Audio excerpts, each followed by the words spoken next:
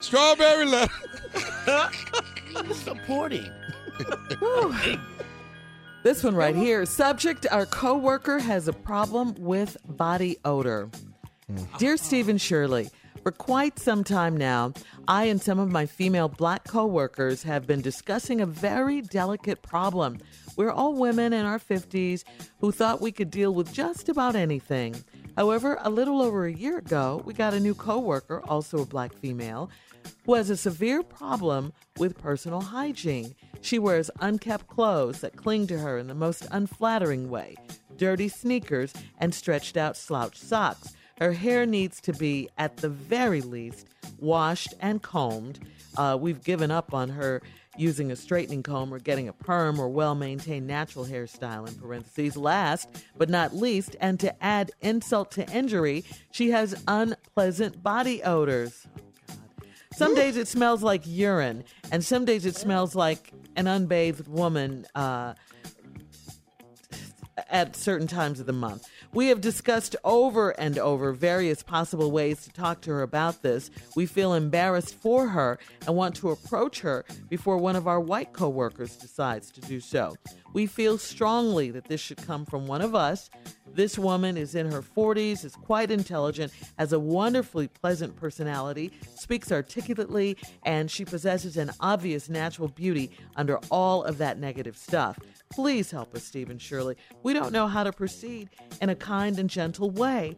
I would even be willing to take her shopping for several decent outfits suitable for working in our professional high-profile office. Sincerely, concerned coworkers. Wow. Wow. Dear concerned coworkers, you're right. This is a tough call, especially if you want to be gentle and delicate about it. I feel bad that you have to both smell her and tell her, but you got to do it. I mean, you absolutely have to do it. Why should you have to come to work and be subjected to this? Sometimes, if people don't know, they just don't know. I mean, everybody just wasn't taught these things, okay? They just were not. I suggest you and your group of ladies at work maybe take her to lunch and then just talk to her. Just get it out. I mean, tell her you don't want to hurt her feelings, but it's a problem. It's a problem all through the office. And actually tell her that she needs to wash and, suggest that you take her shopping, that you would. But, just tell her you're not trying to hurt her feelings. It is hard. But you got to do it. 12 minutes after. We'll be back. No, that ain't what I see. I know you don't. Well, I'm going. Hey, let me tell y'all something. You got some My answer suggestions? going a whole nother way right here. Ooh. We know that. Shirley answered the letter. Be nice. No. Nice. Shirley answered the letter. I'm just responding. You're in the Steve Harvey Morning Show. All right, Steve, come on. Let's go. Part 2 of your response to today's strawberry letter. Dear Steve and Shirley, for quite some time now, I and some of my female black coworkers have been discussing a very delicate problem. We are all women in our 50s who thought we could deal with just about anything. However, a little over a year ago, we got a new coworker, also a black female, who has a severe problem with personal hygiene. She wears unkept clothes that cling to her in the most unflattering way, dirty sneakers, stretched out slouch socks. Her hair needs to be, at the very least, washed and combed. We've given up on her using a straightening comb or getting a perm or a well-maintained natural hairstyle. Last but not least, and to add insult to injury, she has unpleasant body odor. Some days it smells like urine, and some days it smells like unbathed woman due at a certain time of the month. We have discussed over and over various possible ways to talk to her about this. We feel embarrassed for her and want to approach her before one of our white coworkers decides to do so. We feel strongly that this should come from one of us. This woman is in her 40s, is quite intelligent, has a wonderfully pleasant personality, speaks articulately, and she possesses an obvious natural beauty under all that negative stuff. Please help us, Steve and Shirley. We don't know how to proceed in a kind and gentle way. I would be willing to take her shopping for several decent outfits suitable for working in our professional high-profile office. Sincerely, concerned coworker. Go for it. Well, concerned coworker. Yes. I appreciate your concern, and you women up there in your 50s obviously are dignified ladies and very proud of yourself. But you are dealing with an issue here that has fallen several people. I'll tell you what the main issue is. What? You as African-American women feel responsible for the other African American woman. And that's a good thing. But you're concerned about her because you also knows, as we all do, that for some reason there's a rule where this woman cast a bad light on the rest of you. You don't want this woman to cast a bad light on the rest of you because you consider her one of us. That's a noble way to look at it, and that's beautiful and everything. But you have a problem, though. Because homegirl coming in here looking straight crazy. Hair all over her head, ain't got a perm, won't get a beautiful natural style, won't lock it, do nothing. She won't nothing. Cornrow it, something. Just get it in some order. Pick that dirt out your hair, something.